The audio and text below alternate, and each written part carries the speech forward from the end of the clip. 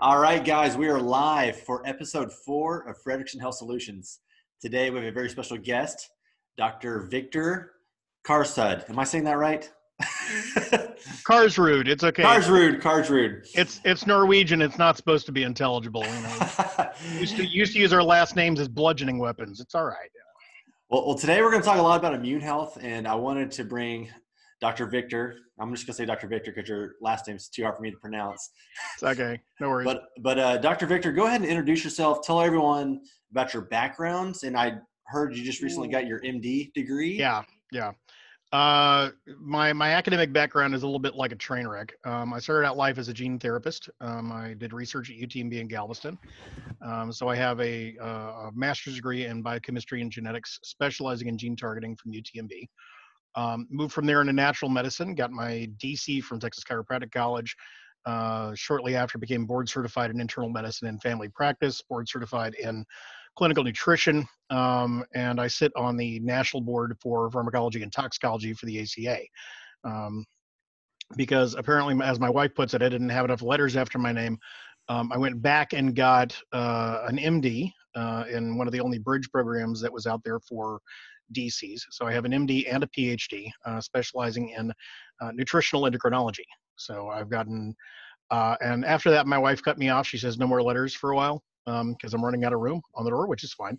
So, but basically the upshot of all that is not to brag, but is to say that, look, all of us come from a wide variety of standpoints. I mean, whether you're, and I got an exercise physiologist background and then became a dentist, okay, that gives you a unique perspective to your patients. And certainly as a patient, that, you know, your background is unique. So you need to bring everything that you are to the table on that. I mean, your health isn't just a matter of making sure you're taking the right medications, but you have to bring every aspect of your background and what you know of your interactions with other people, your past experiences, everything to the table to try to bring yourself to the maximum level of health that you can. And if you're a practitioner, make sure that you're incorporating everything from your background. Even if you have a background in plant biology, right? It gives you a unique perspective, and make sure your patients get that reflection, because I don't believe that medicine should be a one size fit all. We should have that individual right to be able to practice as an art of healing, not just the standardized formula. Because when that happens, and, you know, and as much as I've been following the progression of artificial intelligence, I listened at A4M about 2 years ago to the head of Watson's division for biomedical sciences talk about how they are using AI to improve diagnosis and to do more background information and develop new drugs and so on and so forth. And I'm like, it was at the same time very encouraging, because I had a pharmacist next to me who was going like, doesn't that scare you? You know, I've read science fiction books that start like this. And I looked over at him and said, really? Do you think AI could do any worse? So I'm a little worried, though, that AI, if it starts to become like the dominant force, is just going to reinforce what we're seeing already. And that is, medicine has no art left to it. There's no variability. There's no accommodating things that don't quite fit, you know, the established parameters. And that's where, both as patients and as doctors, it's important that we keep that art of healing around, because there does need to be that human element to all of this that unfortunately is being lost as time goes along. So, right. Yeah. And then we have the restrictions that stay at home, you know, orders. So a lot of people are seeing their doctors through telehealth. And you mean like this? like this right now. Right. And so we're doing it. We only live, 20, 30 minutes away from each other. Yeah. So, but yeah, today I want to talk about immune health with you, and you're one of the smartest docs I know. Aww. And yeah, and I want to get into the science a little bit. I want to talk about immune cells. I want to talk about neutrophils, macrophages, what happens when a healthy immune system, contacts a virus, and what an unhealthy immune system happens when they contact a virus. Can you kind of go through some of that with us? Oh, okay. So you're asking me to condense like 4 years of medical school immunology down to like 5 sentences. Right. Okay. So realize that, I mean, your immune systems, first of all, got two major divisions, the innate and adaptive immune systems. And those include things like intact mucosal barriers. And that sounds very kind of rudimentary, but I mean, for a functional medicine practitioner, it's actually very important, because if you've got leaky gut, if you've got, and it's the same reason they talk about like washing your hands. Don't disagree with that. Bluntly, that's a little remedial. If you have to be reminded to wash your hands, we really have problems. But nobody thinks about, if you've been encouraging that, what about all these people with leaky gut that that intact barrier in your gut is one of the first defenses you have against stuff coming across. And there has been a lot of evidence, a lot of talk about possible oral contamination with COVID as well. So making sure that you have intact gut health. I mean, it sounds very rudimentary, but if you don't have, and this is where things like L-glutamine come in, or IgG extracts, or colostrum, probiotics. I mean, all the way down to aloe vera. There's tons of ways to do this. But if you don't have an intact gut lining, that innate immune system, that intrinsic barrier, is going to be essentially gone by itself. And then you have all the adaptive immune system. And I mean, and that ranges all the way from complement on one end, which is this really kind of, and I love complement. Complement is these kind of vague little proteins like C3A and C3B and C5 and so on and so forth that, I'll be honest, not even doctors really seem to understand very well. It's this, it's these rudimentary proteins that kind of attack anything that's not normal in the system, up through both a cellular mediated and an antibody mediated response. And those cells, and basically those are T cells and B cells respectively. And you also have a bunch in there like natural killer cells and macrophages and so on and so forth. And those all boil down to things that eat other cells and other things. But in terms of your, so you've got the various classes of white blood cells like neutrophils. And neutrophils are predominantly against bacteria. And then you've got the big one that we're dealing with COVID, which is all your B cells. And that's where you have B and T cells kind of branching off of each other, are those lymphocytes.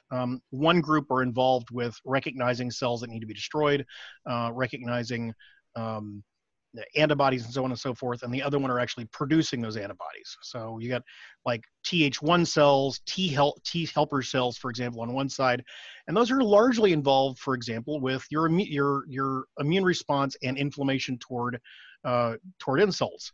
On the other side, you have your B cells, like the ones that produce your antibodies, and the balance between those. And they have various fancy names like CD4 and CD8 and so on and so forth. And all those have to do with how they stain for the various tests that the doctors look for. The immune system, and this gets very, very complicated because I'm kind of seeing, even with Robert, I mean, you're a doc yourself. You've got a lot of background. And even then we got this kind of, deer in the headlights look going on. Right. I got news for you. That's why they have immunologists, because this is an incredibly complicated process. From our standpoint, it's all about maintaining balance. Okay.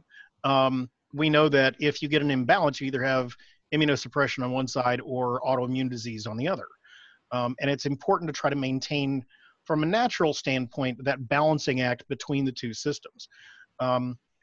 The good news is that natural approaches are all about trying to maintain that sense of balance. For example, colostrum, PRP sprays. There's Agaricus blazei. There are a couple of medicinal mushrooms, for example, that are all about trying to maintain the balance between, for example, the various aspects of your T cells, Th1 to Th2. Okay, push one too hard, you get too many allergies. You push the other one too hard, you get autoimmune disease. It's the idea about maintaining that balance between them.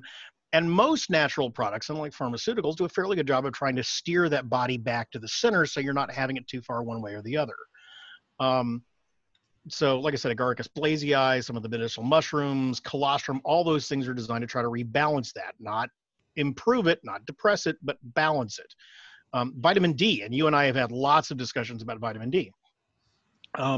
Vitamin D is based on the same structure that your body builds cholesterol off of. That same structure is what it builds estrogen, progesterone, testosterone, cortisol, a lot of your steroid hormones off of as well. Well, that vitamin D has a hormonal signal. And for the immune system, for those people that are using vitamin D, it's about using that vitamin D as a maturation signal to all of the forms of your white blood cells to try to get them mature faster to a more active state. So essentially that's it is. It's kind of like, fostering along both your T cells and your B cells and your natural killer cells and everything else. And that's why vitamin D is shown to be so effective as an antiviral agent. Now, of course, I would never turn around and say do it independently. You always want to do these things in combination, but that's why you have studies out there that are showing, as opposed to the 5,000 or 10,000 IUs that a conventional MD may look at, on the naturopathic side, on the functional medicine side, we may talk about temporary doses of vitamin D up to like 50,000 IUs or more a day. There are studies, for example, and if you're worried about, oh my God, that's toxic. No, I'm not talking about long-term. I'm talking about short-term. Toxicity usually hits when the blood values pass about 200 to 250. But the actual negative effects that you get for vitamin D, I've only seen it once, and that was a person who was taking 50,000 IUs for 6 months. And their blood levels were passing 250 at that point. You come off for 2 or 3 days and everything resolved like that. It was great. But there are studies out there. If you're worried about a single dose being toxic, there are studies showing between 650 and 700,000 IUs in a single dose actually have been shown to reverse hyperparathyroidism. And those papers are readily available on PubMed.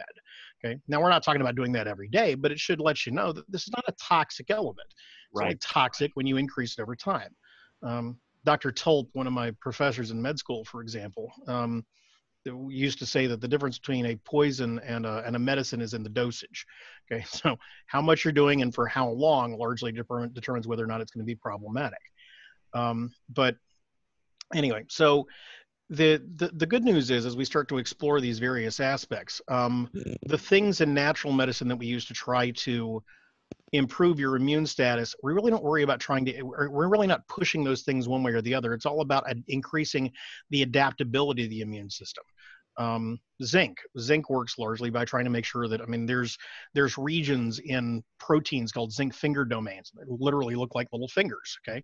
And your body sticks zinc in the middle of them so it can make a quaternary structure. It can make a little hand or whatever you need to attack either rip stuff apart or to, activate an enzyme or so on and so forth.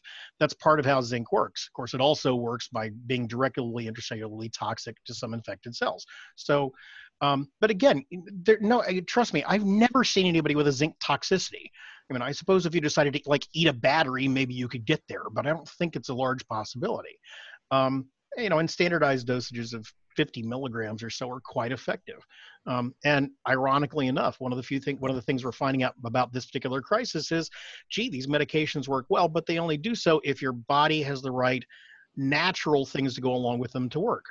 We had all that controversy about hydroxychloroquine, and no, it didn't work in those studies. Why? Because they removed the natural element that works synergistically with it.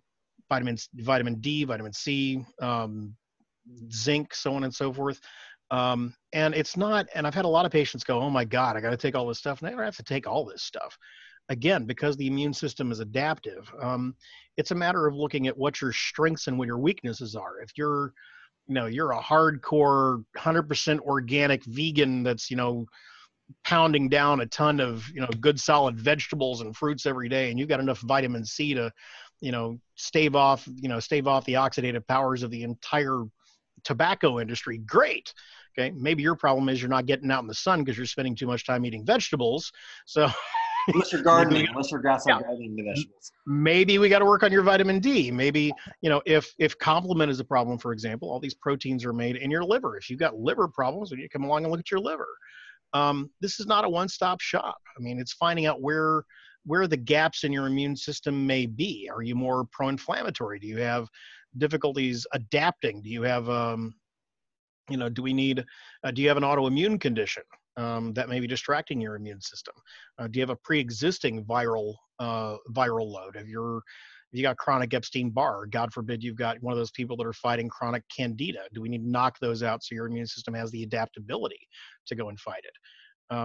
And kind of backing that up because I rolled over it. And boy, you are really letting me just kind of hang myself, aren't you, Robert? No, I love it. I love it.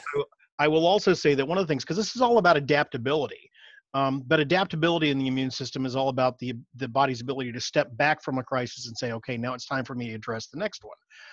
Well, unfortunately, the signal that our body has that tells us we need to be stuck in one form or another is largely inflammation. And again, for any naturopath or functional medicine practitioner out there, this is nothing new. So if I'm inflamed, if I've got a toxicity, that chronic inflammation promotes all of these cytokines that promotes, which are basically a fancy term for the chemicals that the body produces, to your immune system that tells them we need to upregulate all of these differentiated cell types.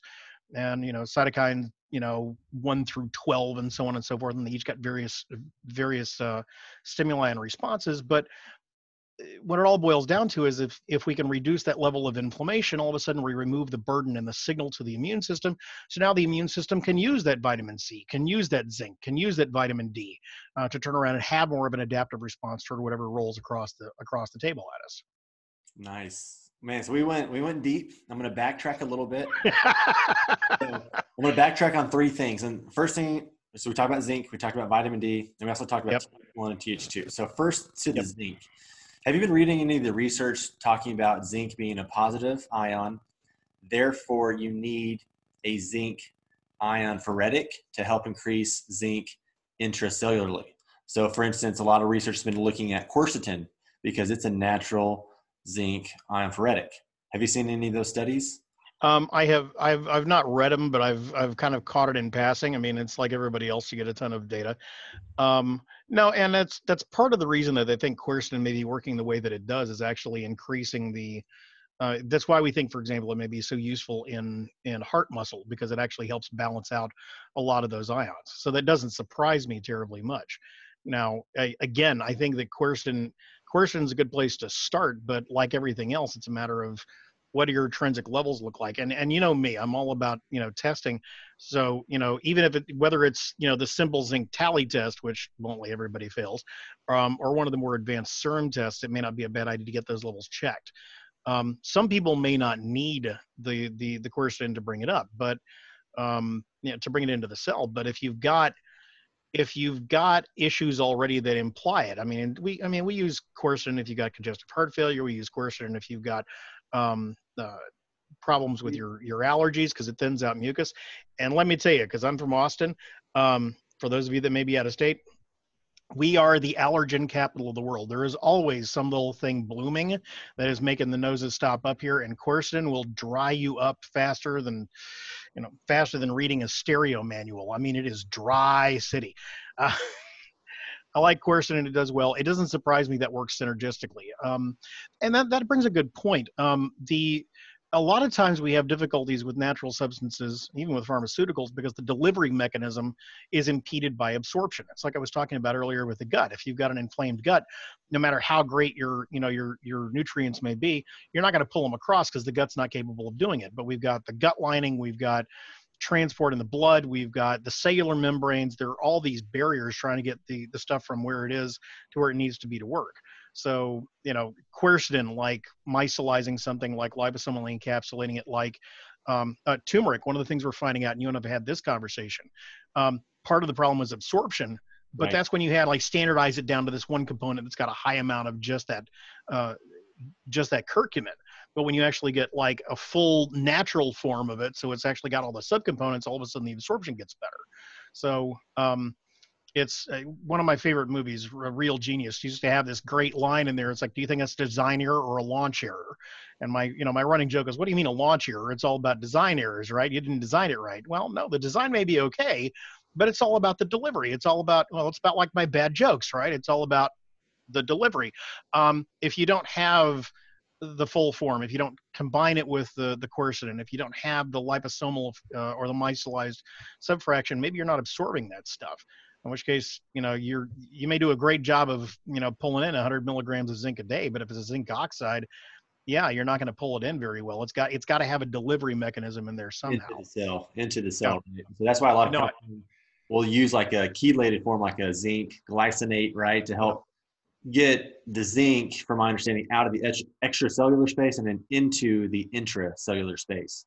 Yeah. So that's like a lot of these. So I always talk to doctors every day, and some are more conventional. And they tell me, hey, supplements don't work. I'm like, look, doc, 20 years ago, if you're using a calcium carbonate or a zinc oxide or a magnesium oxide, yeah, those probably didn't work because the absorption was super low. But technology, research, especially in the supplements, is growing and evolving. And if you weren't into supplements now, I can guarantee if we did a blood test on some of these doctors, that the labs would show us severe nutrient deficiencies. So, well, and even without doing the nutrients, because conventional allopathic MDs don't run a lot of. I mean, even if you look at nutritional values, they're not familiar with that blood work, but they're familiar with a lot of the conventional blood work. And the thing is, you can take standardized, like let's use fish oil. Okay. A nice natural, non-esterified, or natural triglyceride form of fish oil. You can run CRP, you can run ESR, you can run ANA, you can run a lot of the inflammatory markers, for example, and dose them with fish oil. And there are plenty of studies out there that actually show their effectiveness. The doctors that claim that there's no studies that do that, it's like, I invite them. It's like, go ahead, prove me wrong, because let's go over to PubMed, which is, the grand repository of all medical knowledge. And it's open to the public. Fine. Go in and type in fish oil, and of course you're going to get papers on both sides, but it's not like there's no data out there at all. And depending upon how careful you are about looking at that data, you can find that there's plenty of data out there that supports it. You're right, Robert. I mean, 20 years ago, 30 years ago, there wasn't a lot of published studies out there in, good journals and referee journals. But there's no excuse in saying there's no data out there now, because there's tons of it if you bother to go out and look. That's also why it's important. And I'm not trying to plug you, but but that's also why it's important to be careful what supplement companies you're working with, because it's all about the science behind the supplements, to borrow a friend of mine's phrase. You've got to make sure that you have not only supplements that have been manufactured well and have a good efficacy, but that you can prove, that have had proven studies that show, based on this, I'm having this effect, and I can show that on a clinical level that I'm having the effects that I'm looking for. Because you can take all the pills you want in the world, you have to be able to prove that they're actually working. So, exactly. Yeah, love it. And then I don't know if you follow Dr. Bredesen. He talks a lot about copper pipes. We know that copper and zinc kind of have an inverse relationship. If you have a lot of fittings, you might have a zinc deficiency. And for a lot of people listening, what do you think the population is that people are zinc deficient? And easy zinc at every day to help that? Okay, well, and my answer to that is, the answer is like 80%. And the reason I say 80%, because, so let's go back to what we know zinc does. And you're right, copper does compete with zinc in a lot of respects, and that balance is very important. In fact, if that balance gets too far out of whack, that's one, from a functional medicine standpoint, that's one of the indicators for cancer, is when you have an imbalanced ratio between those. Copper deficiency, on the other hand, if you push too far the other way, because it's important that balance maintains, you get too far out of copper deficiency, all of a sudden you can start driving them forward into hypertension. Weird.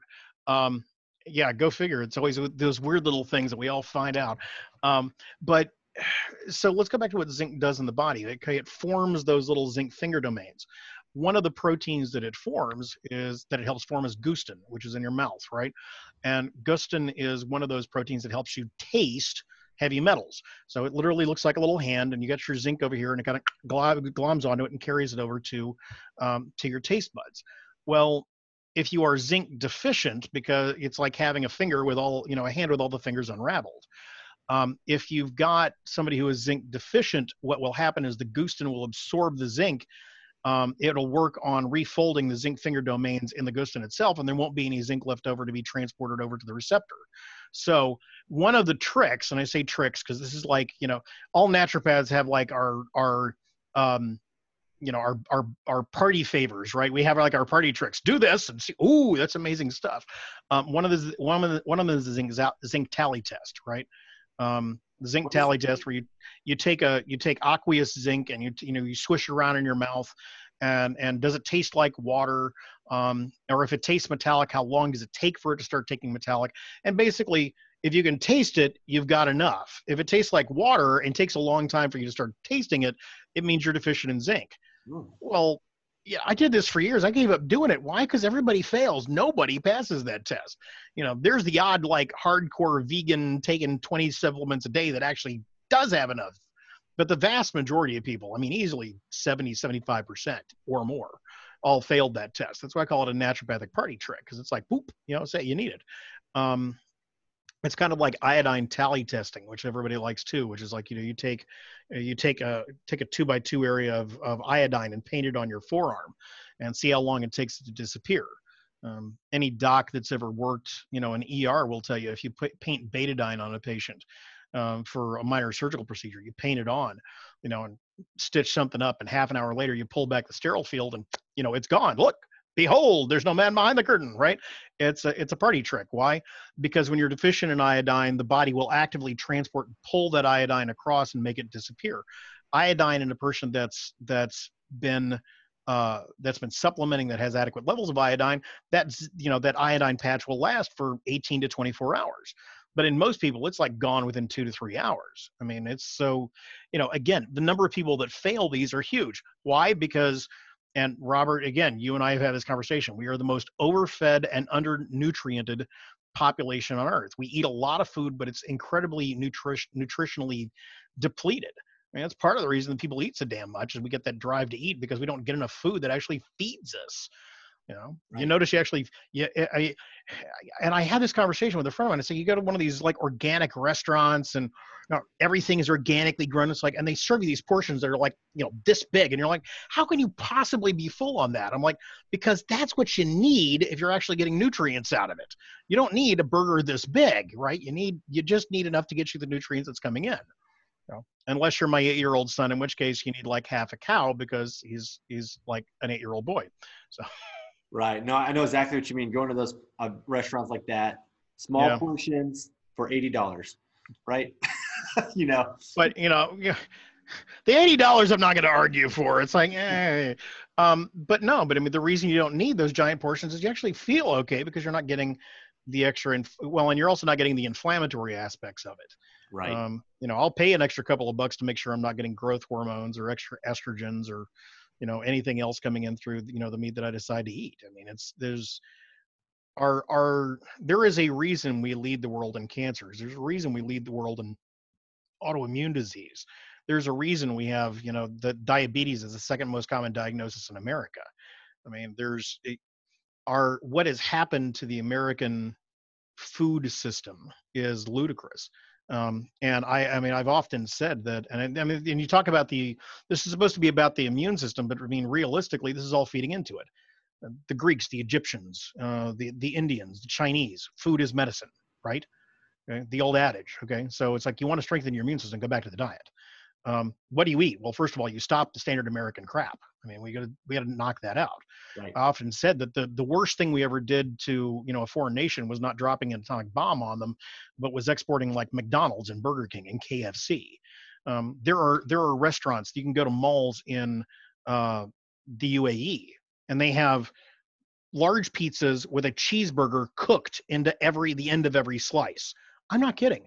There's a reason that, that they lead us and actually lead us in diabetes. That's hard to do, but they actually beat us on a per capita basis. We exported the standard American diet. I have a patient who's a cardiovascular patient. He lives in Mumbai in India. And I got to tell you, admittedly, he's well off, so he's getting the best doctors over there. But I'm really impressed with the effect they do because they balance out the natural and the pharmaceutical versions. And one of the things that I said about him was, because we were working on, why did you get into this situation? Why do you have this plaquing? What's going on? We had a conversation. It's like, and the problem is because he moved in the middle of Mumbai. He's in industry. He's, a hard guy. He's driven forward. Starts describing what he's doing every day, and basically he's eating the same way that every American does. Okay, and I said, well, start describing to me what you were doing when you were growing up, because he grew up in this little village, out in the middle of nowhere, and he talks about his grandmother would make things and how, the vegetable-based diet and everything else. And I'm like, your problem is you started eating like an American. Okay, if you went back and ate a lot of the native foods, you started eating, cleaner, you started eating more organic, you did less processed stuff. And sure enough, we got him exercising, we got him eating cleaner, and all of a sudden everything clears up. Okay, it doesn't take pharmaceuticals, it takes reducing that. And right now, even with all of this going on, I'm not worried about him, because if you're having a good clean diet, if you're having enough vegetables, I mean, God forbid we talk about vegetables, that bring in those antioxidants, you're bringing enough, you're getting out and getting the sunlight to generate your vitamin D. As long as if your diet is doing well, you're not going to need a lot of those supplements in the first place. Your immune system is designed, and that's why these stay-at-home orders are driving me crazy. They lock everybody inside. I'm like, you know what? If I had my druthers, I'd require, forget stay-at-home, I'd require everybody to go to like one of the state parks for, you want fun? Great. Let's all go to a state park, take a trash bag, clean it up for an hour, get out there, take your shirts off. Let's get some vitamin D going. Because staying inside, cowering in fear, not getting our vitamin D is doing way worse for our immune system than getting out and getting exposed, my personal opinion. I agree. Don't quote me on it. No, I agree. But yeah, it's got to start with diet. Okay. You got to get the inflammatory stuff out. Now, again, if you've got a food allergy, half of the American population is gluten sensitive. I'm not saying that gluten is the root of all evil, but it's definitely a leaf or maybe a runner. I mean, because it's just gluten is not healthy for the vast majority of people. It's certainly just a simple carbohydrate, if nothing else. Reducing your carbs, figuring out if you're gluten sensitive, eating more vegetables and more fruits.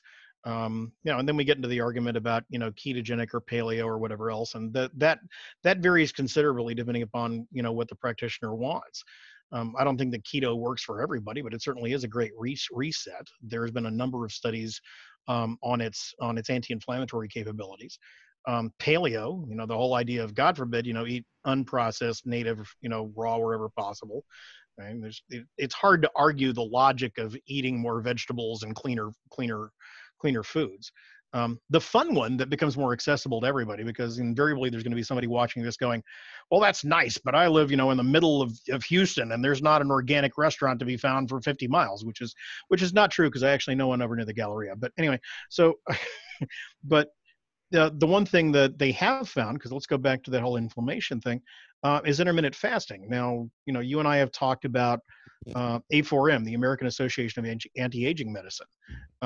And you kind of watch the trends in functional and natural medicine to kind of walk through there, because that's the Super Bowl for functional medicine. And the big thing in the last couple of years has been intermittent fasting. That intermittent fasting where you're either narrowing your window of eating down to about 8 hours a day, or you're doing a 48-hour water fast every month or something. That process seems to evoke, and you got to get past about 48 hours if you're actually doing a fast. Once you get past about 48 hours, it actually induces that cellular state, what we call autophagy, where the body says, okay, we're serious about this. And so it starts chewing up all the pro-inflammatory debris and kind of house cleaning and so on and so forth. Where it activates growth hormones, it decreases inflammatory levels, it upregulates your metabolic status, so you're actually burning fats more efficiently. There's all these positive benefits. And again, this goes back to, this sounds really complicated, but gee, how long has man been fasting as a matter of cleansing? I mean, you go back, you're reading the Bible about when really bad stuff happens and they have to get rid of this uber bad. What do? Prayer and fasting. Okay. So, and fasting seems to be the one nobody wants to remember. It's like, yeah, I'll do prayer, but man, don't take away my cheeseburger. Right. You've got to get that fasting element in, because as we find out now, as medicine catches up with our historical precedents is that you do fasting in these times because it helps purify the body and get you ready for things. Well, now we're finding out it's because it promotes autophagy, decreases your insulin, which suppresses your immune system, okay, and promotes healing in the body. Now, I'm not saying stop eating entirely, but that intermittent fasting, whether it's the time restricted by period of day or doing a periodic fast every month, again, you generally have to get past that 48-hour period before it really starts kicking in. But sometimes, because you started out with what do you eat in order to boost your immune system, sometimes it's as much of what you're not eating as what you are. That's a good point. That's a very good point. And I just think, I don't know, when I was growing up as an athlete, it was like eat 6 meals a day, 6 to 8, every 2 hours I had a protein bar, I had a snack, and I kept, just feeding. Yeah. And I'm sure my blood sugar spikes and insulin, were through the roof. And it's funny that you talk about this, because I'm actually wearing a CGM. Can you see it right there? There we go. And so is that where they put the spigot in? We just tap the keg? No. Yeah, exactly. But what's been interesting for me, Doc, is so I did drink the Zevia sodas, right? That's like the only bad thing. My little sweet treat that I thought was healthy because it was naturally sweetened with stevia, but that was skyrocketing my blood sugar. It was going from 85 to about 125. And so when I took that out 3 days ago, I didn't need the snacks. I could have my functional food at 10 a.m., my lunch, my last meal, dinner around 6 or 7, and I was satiated. I was full. Yeah. And I'm losing weight, because I'm not having these big, increases and therefore decreases in blood sugar all throughout the day. And I think we should have, specific. And I got a perfect response for you there. What you need to do, friend, is you need to go back to medical school, because there's nothing like long nights and high stress to really make you try to pack on pounds. Right. But I think fasting, everyone's talking about it. A lot of people think they're fasting, but they have maybe like a latte from Starbucks. We're like, well, no, that's. Oh yeah, it's only 1,000 calories. It's not really food. Right. So I know exactly what you mean, and just Yeah. maybe we'll get to a point where, yeah, we need to have meal times, and we need to have breaks from those meals. We need to have times where we rest and digest, and also times where we feed. And so I think we're getting Yeah. a lot more clarity. There's a lot of people out there that talk about this all the time. But one more thing, going back to zinc, because so the zinc tally test, I'm sure we're going to get some questions on that. Yeah. People do that at home, and how much zinc does it have to be zinc oxide because they use a zinc chelate? Does it matter on the form? You know what? I don't remember what they use. It's been so many years. I think it was a zinc oxide that they were using in an aqueous solution, but there are 3 or 4 manufacturers that make, a standardized aqueous zinc. And basically you're just taking a little, you're taking, 10 or 15 mLs and squishing it around your mouth. And if you've got sufficient amounts of zinc, you should be able to taste it almost instantly. Okay. If it takes you more than about 15 or 20 seconds to start tasting a metallic taste, that kind of dry metallic, if you're not catching that inside 15 or 20 seconds, you probably need some. And if you're one of those, I can squish it around for a minute and you're not tasting anything. Yeah. So you just hand them the bottle and start taking one every 10 minutes until you're done. And here's the thing, and I'll go back to it for those people that are like, well, I don't know if it's really that big a deal. It's like, okay, so let's ignore the fact that through this crisis has brought to the forefront that even something as simple as zinc is essential to make sure that your immune system is able to fight viruses. Now, I mean, and there's a guy here in Austin that, I mean, I've talked to him for years. His big thing was zinc for everything, and he had these big 500 milligram chewable wafers that and man, they'd knock out a cold like that. It was great. Chewing on one was like imploding your face because it was incredibly drying.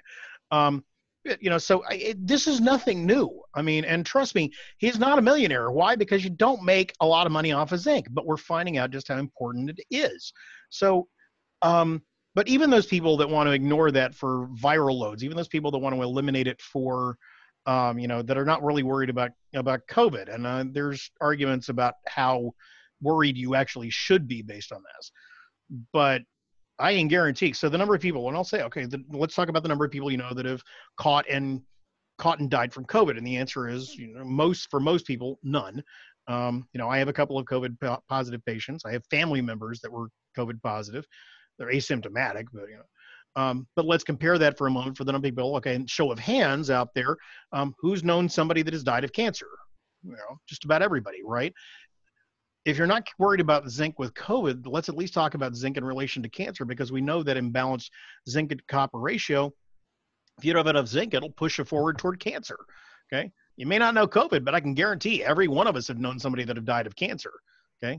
The risk levels are huge, particularly the older you get. So, okay, you may gamble on COVID, but I can guarantee everybody out there is at risk for cancer of some form, all of us.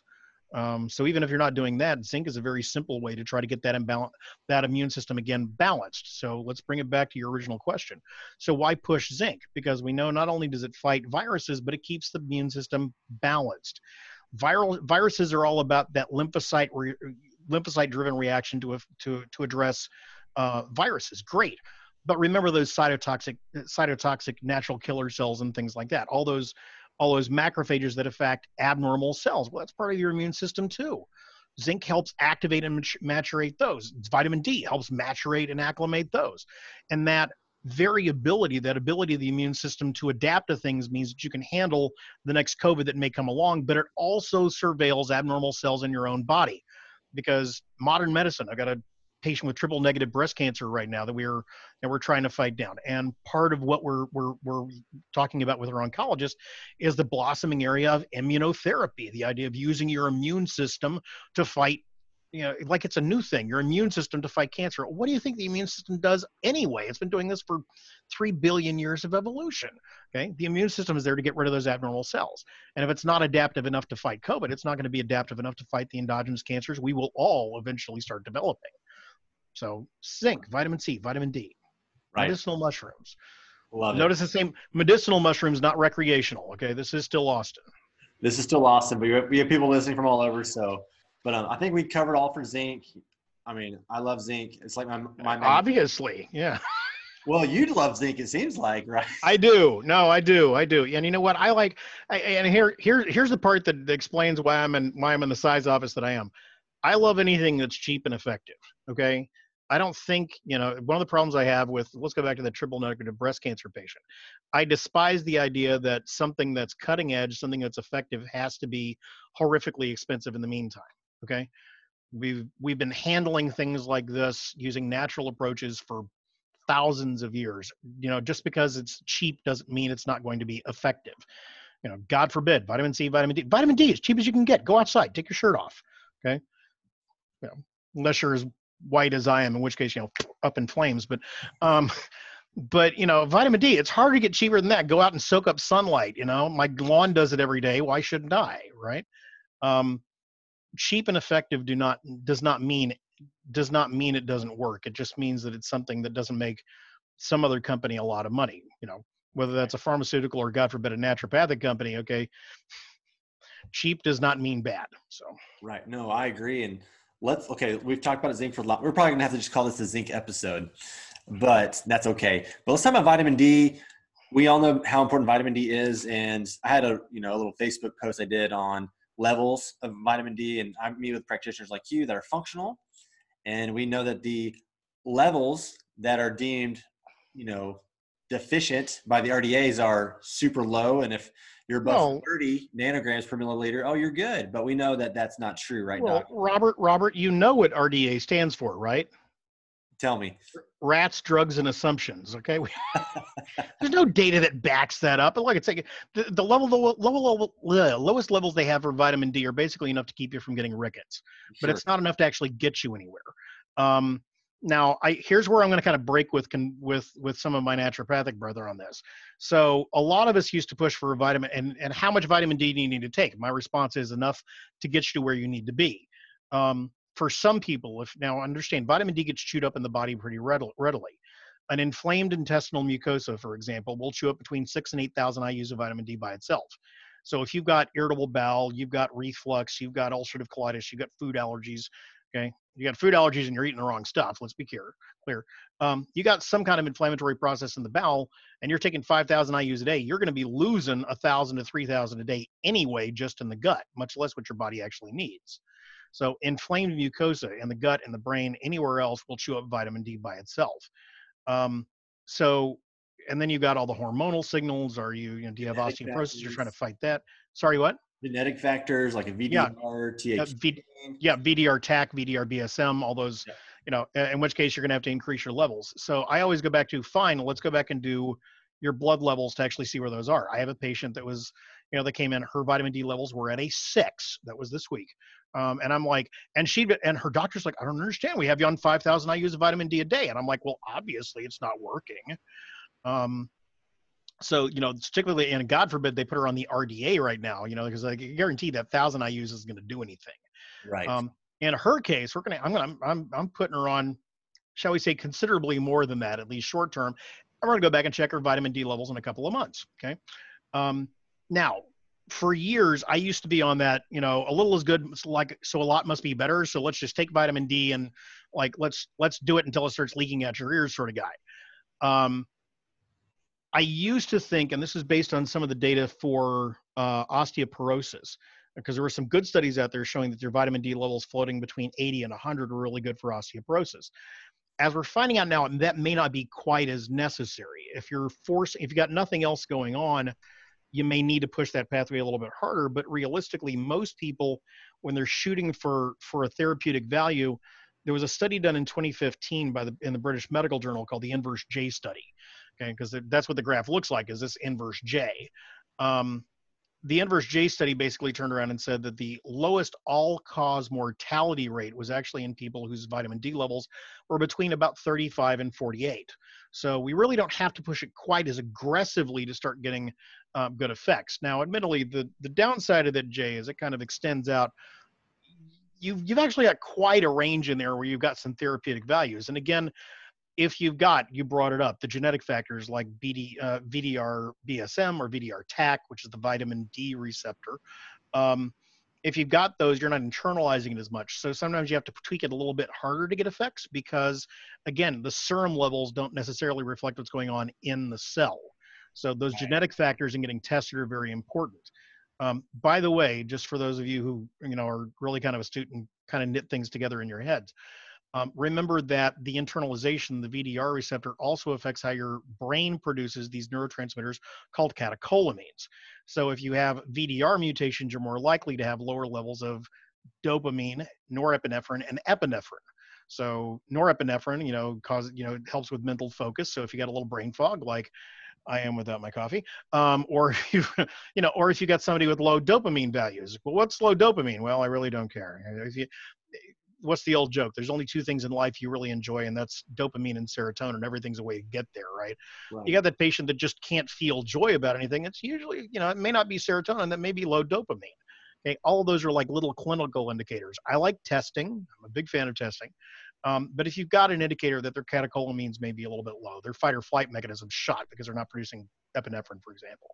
So they got low catecholamines and their vitamin D levels are floating a little low. You may have to hit them harder with vitamin D than average.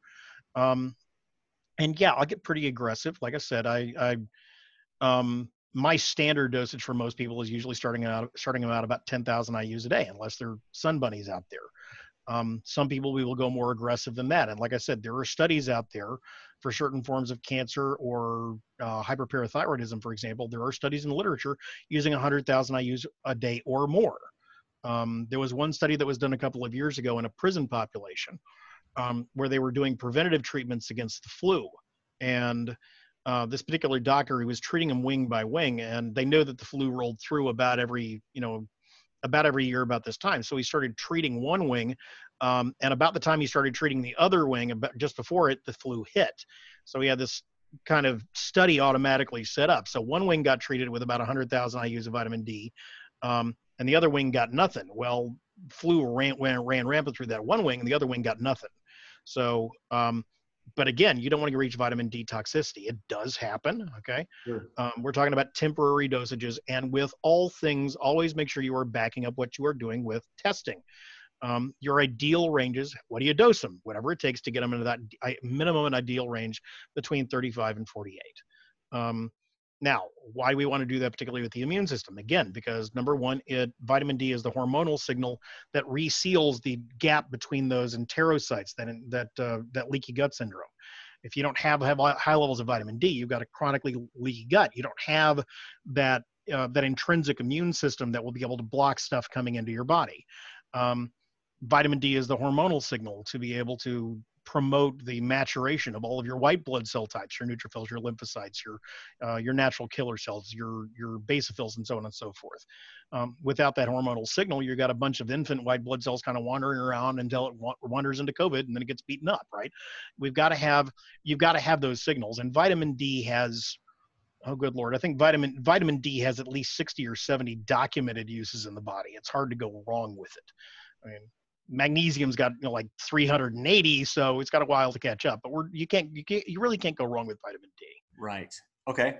So this is a interesting question. If you had to pick one lab test that you can only use, only one marker, you can only test one thing on your patients, what would you choose and why? For everybody? For everybody. Would it be vitamin D? Would it be something else? Oh, you suck. You suck. And it has to be a lab marker. Yeah, just tell me what you would think you would choose. See, that'd be hard. I'm a little biased here. Now, here's where I'm going to go completely off the side of what you think I'm going to do. Okay, so if it had to be in men, I'd say testosterone. If it had to be in women, I'd say progesterone. Okay. Reason is, if you look at testosterone health in men, it is most closely associated with how your immune system is, how your cardiovascular system is. You can generally, somebody that's inflamed, I've never seen anybody heavily inflamed that's got a good testosterone value, assuming you're not exogenously, applying. Women, progesterone is the same way, and progesterone is an anti-inflammatory by itself. So you're kind of going for maybe a CBC, which is easy because you can see what the relative levels look like. But just one. Yeah. No, I would say depending upon men or women, I'd either go for progesterone or testosterone, because those hormonal signals really are kind of the culmination of a lot of different factors. I've never seen a really healthy guy that's got low testosterone. I've never seen a really healthy woman that's got low progesterone. Okay. And usually and if you look at what those hormones do in the body, testosterone pushes forward metabolically men's immune systems, our cardiovascular systems. In women, progesterone does the same thing. Brain health, cardiovascular health, immune health, inflammatory response, all those relate into that. Now, I'm very biased because, like I said, my PhD is in nutritional endocrinology, and my specialty was actually testosterone. So I will admit I've got a very colored view on this. Sure. But you said one. Now, ironically enough, if you're out there just kind of wandering around, the biggest thing I would say, and this goes back to my mentor, Dr. Jack Kessinger. Okay, Jack used to say that one of the best things you can do on a physical exam, and I don't care, even if you're not doing blood tests, this is real easy to do, is grip strength. Okay, there is a direct and well-established correlation between longevity and overall health and your grip strength. Okay, that whole, being from Texas, we're always kind of like, we go and shake your hand and see whose fingers break first, right? It's not just a matter of bravado. That grip strength really does talk an awful lot about the cardiovascular health. Do you have enough perfusion to the distal upper extremities? Do you have the nervous innervation that goes onto the periphery? Do you have enough energy for those muscles to contract? So on a physical exam standpoint, and again, this is kind of, way out there. Nobody is going to say this, but I would say that, look, grip strength actually is a really good indicator. It's just kind of like you walk up and you shake somebody's hand. If they get a good solid grip, you know what? Typically, they're going to have a much better time of being able to adapt to things than people that have a very weak grip. It's not to say you should go around trying to arm wrestle everybody, but these are some kind of non-standard measurements, and bluntly, I've found a good correlation between what your overall inflammatory and nutritional standpoint is going to be and what your grip strength is like. Now, not everybody's going to go out and get a progesterone or a testosterone test, but I can guarantee you have the opportunity to shake somebody's hand every day. Right. Love it. Yeah, I read that study. Was grip strength was a better predictor of, was it cardiovascular disease than the other marker? But yeah. So I was thinking you were going to say vitamin D, because vitamin D, if you're deficient, you might not be producing as much cholesterol. We know the cholesterol is, responsible for the steroidogenic pathway in mitochondria going to testosterone. Yeah. So, yeah, I know. I'm not arguing. Okay. Vitamin D is a great strength. I know a lot of people that it's like they run a urinalysis on everybody. I'm like, okay, that I'm going to push, but metabolic panel, CBC. It depends upon the practitioner and what they're looking for and what their keys are. Yeah, you come to me with a vitamin D level at, that lady who's got a vitamin D level at 6. It's like, okay, you've either got something massively inflammatory going on with your immune system, or you got leaky gut, or probably food allergies. You got the average person rolling around with a vitamin D level at a 12. Yeah, unless you're living under a rock, okay, you're probably eating something that's inflammatory to your body. But that's, again, from a naturopathic standpoint, a functional medicine standpoint, yeah, it's real easy for us to kind of clue in and say, aha. But, again, that depends upon what I said back at the beginning. You focus on those things that your background brings to you. Robert, you got a great background in sports medicine. Okay. You're an athlete yourself. You're in really good shape. Your wife's really buff too. Okay. You're raising little, like Arnold Schwarzenegger kids. You're doing great. Right. So you will reflect a lot of those markers based upon that background. Okay. If you get somebody who is, whose background is in traditional Chinese medicine, their first indicator may not be grip strength. It may be, hey, I'm looking at the scalloping or the white coat or the green pallor on your tongue, or, they may be looking at, the various nail beds if you're one of those, or if you're an iridologist, they're looking at flecks in your eyes or something. So, what I would say would be the standard indicator for me. Yeah, because my background is nutritional endocrinology. That's I'm going to look at those because for me and my mental web of things, that's where it ties into everything. Vitamin D may be the fundamental for some people. For some people, it may be, some of those other indicators. And that's where I'm going to go back and say that, look, just because it's my primary indicator doesn't mean that it depends upon how that mental web in your head wires everything together. Where can you see those pieces put together? Now, that being said, you've also seen enough of what I run on terms of blood work to say that, yeah, I'll never run just one test because I know. It was a trick question, but you're mean. You're mean. Well, there's just a lot of people out there who don't get any lab work done. Like they get their standard physical, which is going to test thyroid, CBC. That's it. No vitamin, right? So, no. And I'll argue. This is time for another webcast, but I will argue that they get their thyroid checked and all they look at is their TSH. And I will tell you, if you're using TSH alone as an indicator for thyroid health, you are being gypped. Okay. It is a horrible indicator for thyroid health. Now, according to the American Society of Endocrinologists, the endocrinologists are all about, you don't have to test anything except TSH and maybe a T4. But I will tell you, I don't think either of those is a good indicator of thyroid function. So Right. I would turn around and say, if you're getting your vitamin, and I will say this often, if you are getting your thyroid checked and your TSH is normal and you feel like crap, guess what? You're right. TSH can lie. And there's about 7 different tests that need to be run to actually figure out what's going on with your thyroid. Now, and again, that'll tie back into the subject today, because your thyroid's your primary metabolic indicator. Okay. If you're hypothyroid, you are more prone. And this is what they teach in medical school. You're hypothyroid, you're more likely to to catch various forms of diseases. You're more likely to catch a cold. You're more likely to have cancer. You're more likely to have all of these various pathologies, because your immune system's low, because the immune system requires energy. So yeah, I mean, it's not just going to be a single indicator. Right. You asked. We're gonna have to do probably another whole show on just thyroid. Okay, so we're backing up here. We're going ahead really fast, and I'm just going to back up. So we talked about zinc, talked about vitamin D, and I want to just for people listening who might have no understanding for TH1, TH2, can you go over those? The differences and what they mean, so, and imbalance ratio is. Okay, so think of so TH1. So you got your T cells. Remember, I said your lymphocytes have 2 different kinds. You have B cells and T cells. Okay, we're going to ignore the B cells for the time being. Let's go back to the T cells. The T cells have a bunch of different subtypes. One of them are T helper cells.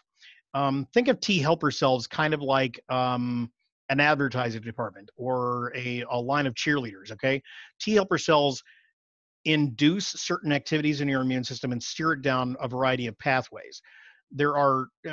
Technically there's a bunch of different types of T helper cells. The big ones are TH1, TH2, and TH17. TH17 is dominated in inflammatory conditions. TH1 and TH2 basically steer the body down either the humoral related pathway, which is more antibody related, or more cellularly generated pathway, which is more, or TH2, which is more cellularly generated. Your body, because it only has a certain amount of T helper cells, usually keeps those undifferentiated. So let's take that. We got a whole team of cheerleaders, right? And they're in the dressing room, and they've got a whole stack of like red pom-poms on one side and blue pom-poms on the other, right?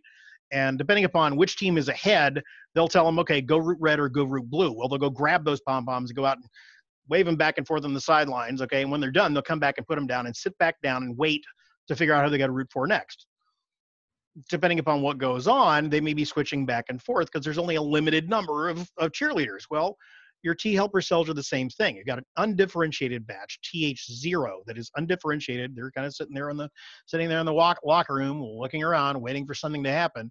And depending upon the inflammatory factors, the interleukins, the cytokines in your system that help induce, there's little signals that tell them to go for TH1 or TH2.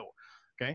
But if I've got an overload in one of those signals, it locks everything off. And essentially all you get is either TH1 or TH2, and nothing sets the pom-poms down. Nothing differentiates them back to that undifferentiated state where it can become adaptive. And like I said, too far down one way, you start developing allergic responses. Too far down the other way, you develop autoimmune. TH2 allergies, TH1 autoimmune. Is that right?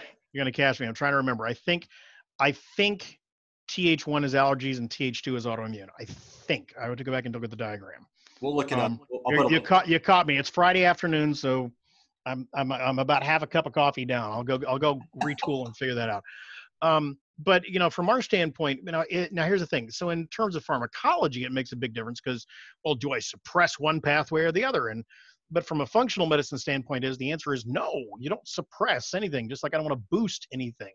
Again, it goes back to that adaptability. And so the factors that cause the TH1 and TH2 differentiation, again, are largely those cytokines involved with inflammation. So step one, reduce your inflammatory load. And that could be, a full variety of turmeric, something that's, works on regulating F-kappa B.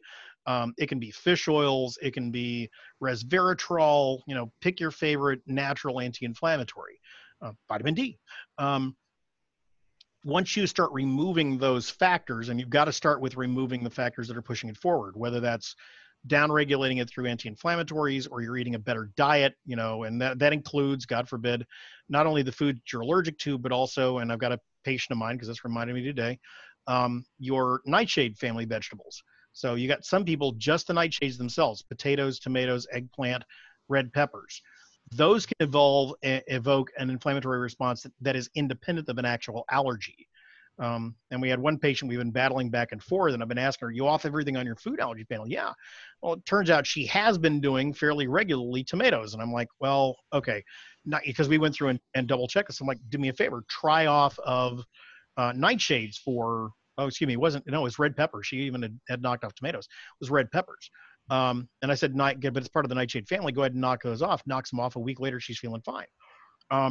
Again, because they have an inflammatory response. So as we get back to that pathway of your T helper cells, you reduce the inflammatory factors, diet, environmental exposures, whether that's heavy metals or toxins or whatever else. You reduce the cytokines by turmeric or NF-kappa B or whatever else. Yeah, I'm doing this like everybody's seeing the diagram in my head, right?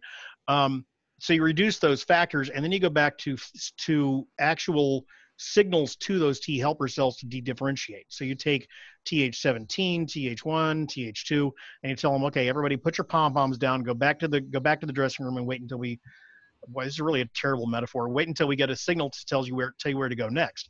And again, there's a variety of factors that do that. I use a lot of PRP spray, proline-rich polypeptides. Colostrum does it pretty well. Medicinal mushrooms, and there's a couple of those that do very well. There's some indicator for things like lion's mane, I think, is one. But the big one is Agaricus blazei, okay, which is, it's a pretty standard medicinal mushroom that's out there, and again, that's been used widely, should I say, for autoimmune disease. Why? Because it dedifferentiates these activated T cells back to an undifferentiated state. Is that rich in beta glucans? Yeah. Nice. Well, the thing I will say about the medicinal mushrooms, and again, there's one of my favorite things in the natural medicine. There's not side effects; there's usually side benefits. The side benefit of using, say, colostrum is the fact that it's got lactoferrins and immunoglobulins, and not only does it help the T cells, but also acts as an anti-inflammatory. It reseals the gut. The advantage of using a lot of those medicinal mushrooms that are high in beta glucans is not only does it cause those T cells to dedifferentiate back to a state where they're not overacting one pathway or the other, but it also gives you, again, you see those beta glucans, and it took us a while to kind of figure out the mechanism of action of it. It's still kind of under debate, but a lot of them act as kind of vaccines, because what they're figuring out is the beta glucans kind of act to prime a lot of the immune cells toward epitopes, that is, little visual parts of them that look similar to vaccines and viruses and bacteria.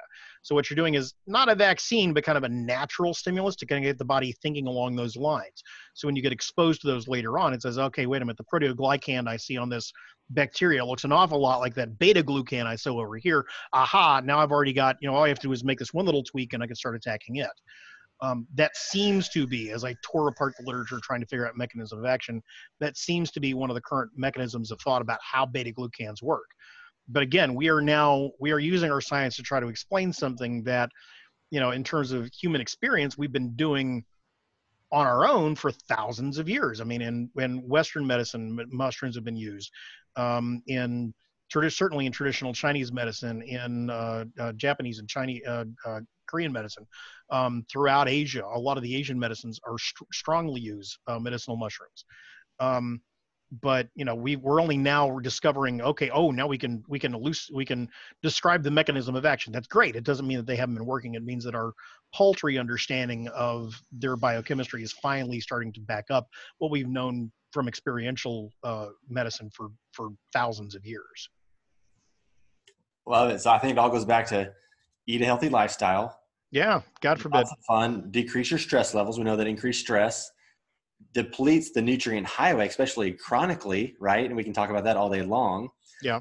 And I think we're going to get a lot of hate if we don't talk about vitamin C. Let's just go ahead and talk about vitamin C and immune function and anything else immune boosting.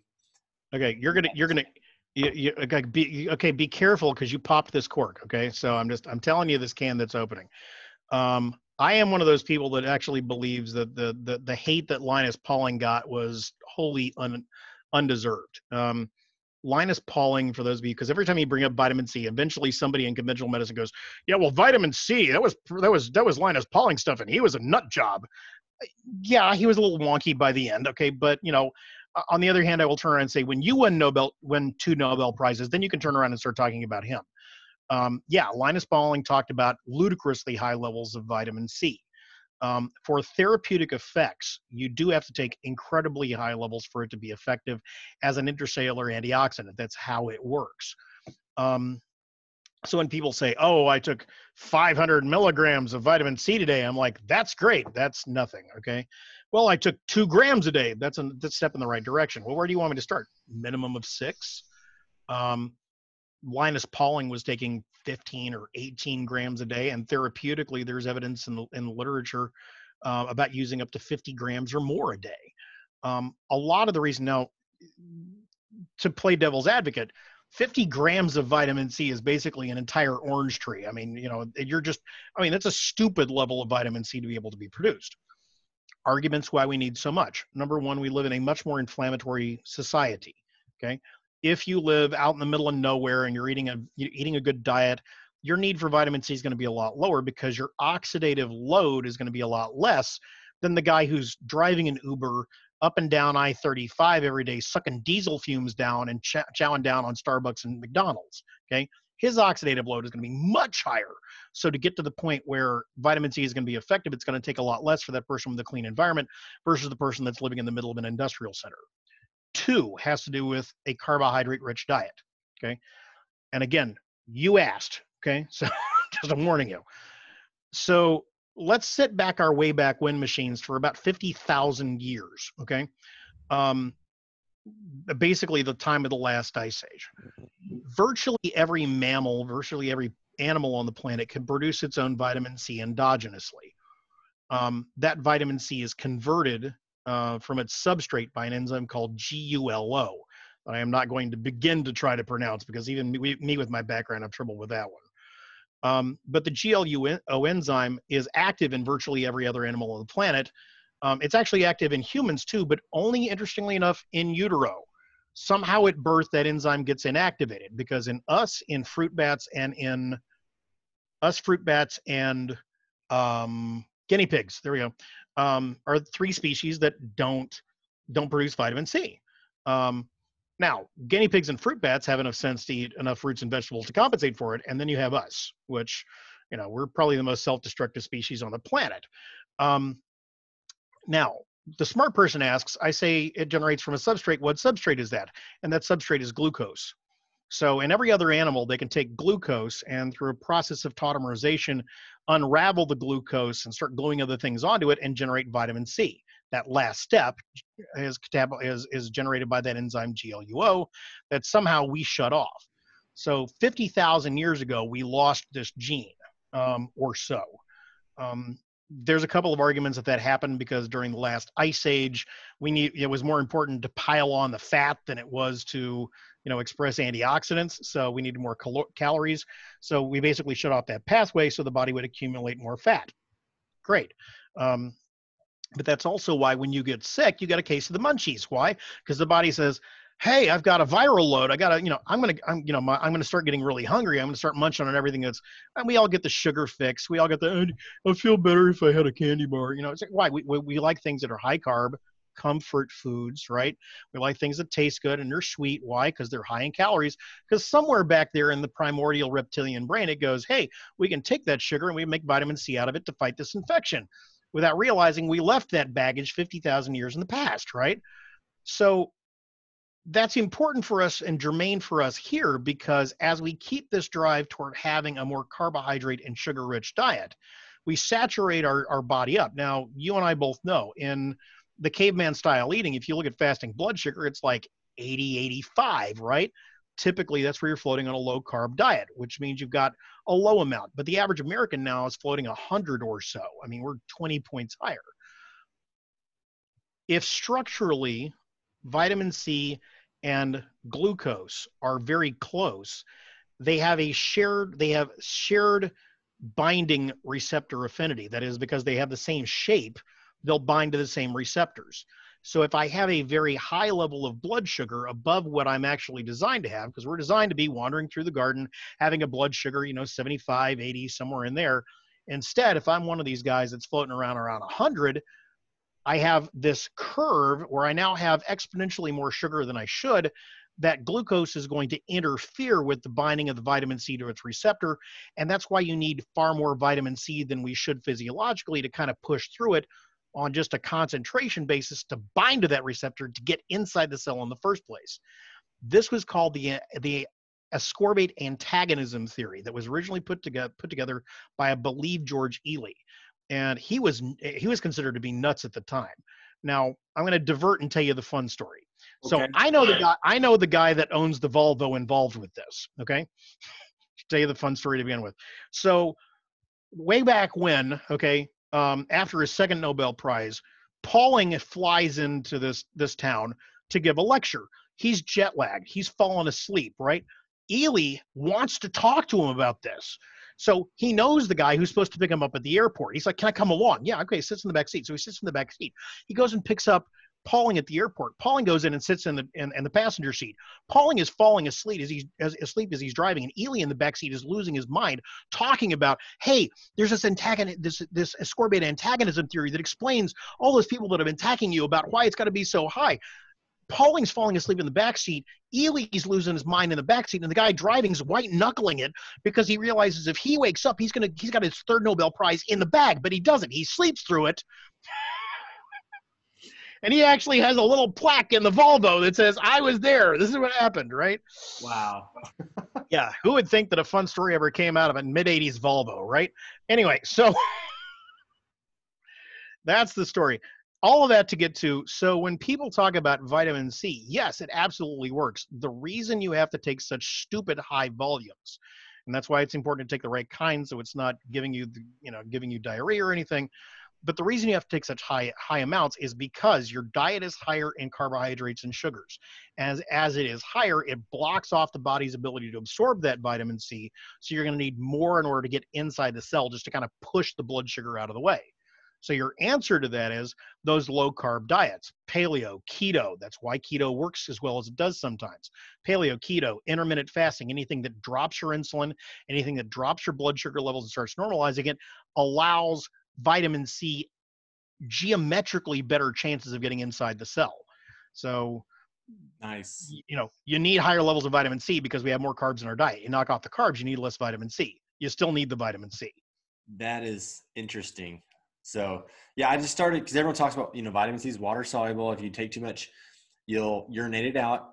But the more you take, right, it gets more absorbed by the plasma. It gets more absorbed by the cells. And so if you take a gram, you're still saturating your cells at that level. You take another gram, you're going to saturate your cells a little bit more. Yep. Even though you're going to urinate some of the byproducts, I think some people miss the boat. And that's why like intravenous vitamin C is a pretty hot topic right now. It's a buzzword. A lot of people are talking about it, some other ones. But but even IV vitamin C, you're bypassing the absorption from the gut into the bloodstream. You still got to get it into the cell. So even if you're doing the vitamin C and you're one of those people that's great, or if you're hopping on the boat of liposomal vitamin C, great, you still have to get it inside the cell. Okay, so I will argue for all those people that are just like, well, I want to get my vitamin C, but I don't want to take that much. Great. I have no problem. You can take less vitamin C. Let's cut out your carbs. Okay. Nice. Now all of a sudden they'll push back even further because it's like, but I don't want to give up my comfort food. Then you're going to stay sick. Okay. That's right. Boil it down to it. Okay. Because the food you are choosing, remember the difference between a medicine and a poison is the dosage. And unfortunately the dosage for carbohydrates to be poison is really, really low. Okay. The more carbohydrates you eat, the sicker your body's going to be, the more vitamin D and vitamin C you're going to chew up. I love that. Okay. So we went over zinc, vitamin D, vitamin C. Beta-glucans. We talked about glucans. Immunoglobulins a little bit. Is there any other immune boosting vitamin or supplement you want to talk about before we do our next show on thyroid health and whatever questions we get from this? Yes, and the answer is everything. Robert, here the point of functional medicine, everything is connected. Okay.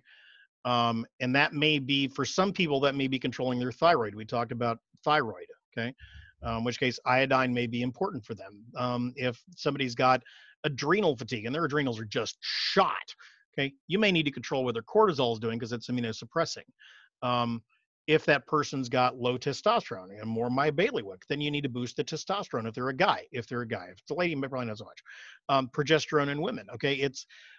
So is there anything else we want to talk about? Yeah, the whole of the rest of the body, because you can't boil immune health down to just these 5 or 6 things. Right. You have to take the core that's pretty much established for everybody, and then on top of that, personalize the medicine for what the person needs. What's individually inhibiting your ability to maintain your immune status? Is that a genetic abnormality? We talked about the VDR TAC and VDR BSM. Is that MTHFR, something like this? Is it a genetic problem? Is it a thyroid issue? Is it a hormone issue? Is it an autoimmune problem? Is it a food allergy? We talked about those. That's where you have to start tearing apart and asking the hard question. What is it about my lifestyle right now that's a major impediment to my overall health? Because everything is connected to everything else. If you were ignoring a major, those people that say, well, my diabetes really isn't associated with my cardiovascular disease. Yes, it is. Absolutely. Well, my thyroid really doesn't affect my irritable bowel. Oh, yeah, it does. Well, I'm postmenopausal, so my hormones really don't affect my brain. You want to bet? Okay. Everything is connected. So, my response to you is there anything else you want to talk about? Yeah. Anything else that's inhibiting that patient. And that's where you have to start looking at the individual. Awesome. Well, so many pearls in this quick, hour segment today. And I'm excited to do it again with you. If you could, let people know where they can find you online, where they can find your practice, etc. We do have, so you can go on Facebook and follow us at Lakeline Wellness Center. Lakeline Wellness, I believe, is our tag. We do have a YouTube channel. Good luck finding it. Or you can just go to our website, which is lakelinewellnesscenter.com, and you should be able to find us there. Or feel free to give me a call at our office. We are, always happy to hear from you. Number here is 512-337-3625. Awesome. And do you see patients from all over the world now through telehealth? I do. The one thing, and I've been doing this for a while, but it's interesting that what I have been doing for a while is now becoming the industry standard, where everybody's realizing that, actually talking to patients is a pretty good idea. I do see them by Skype.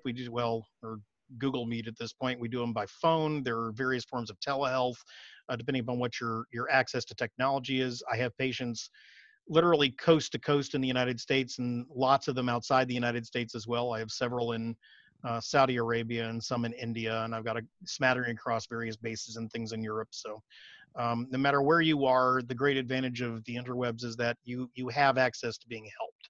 So if you got a problem, feel free to give me a call, or I'd be glad to talk to anybody. And if you want to find somebody local, like I said, I'm always happy to try to find somebody who can actually put hands on you, if that's what it boils down to, because it's all about trying to see what's best for your health.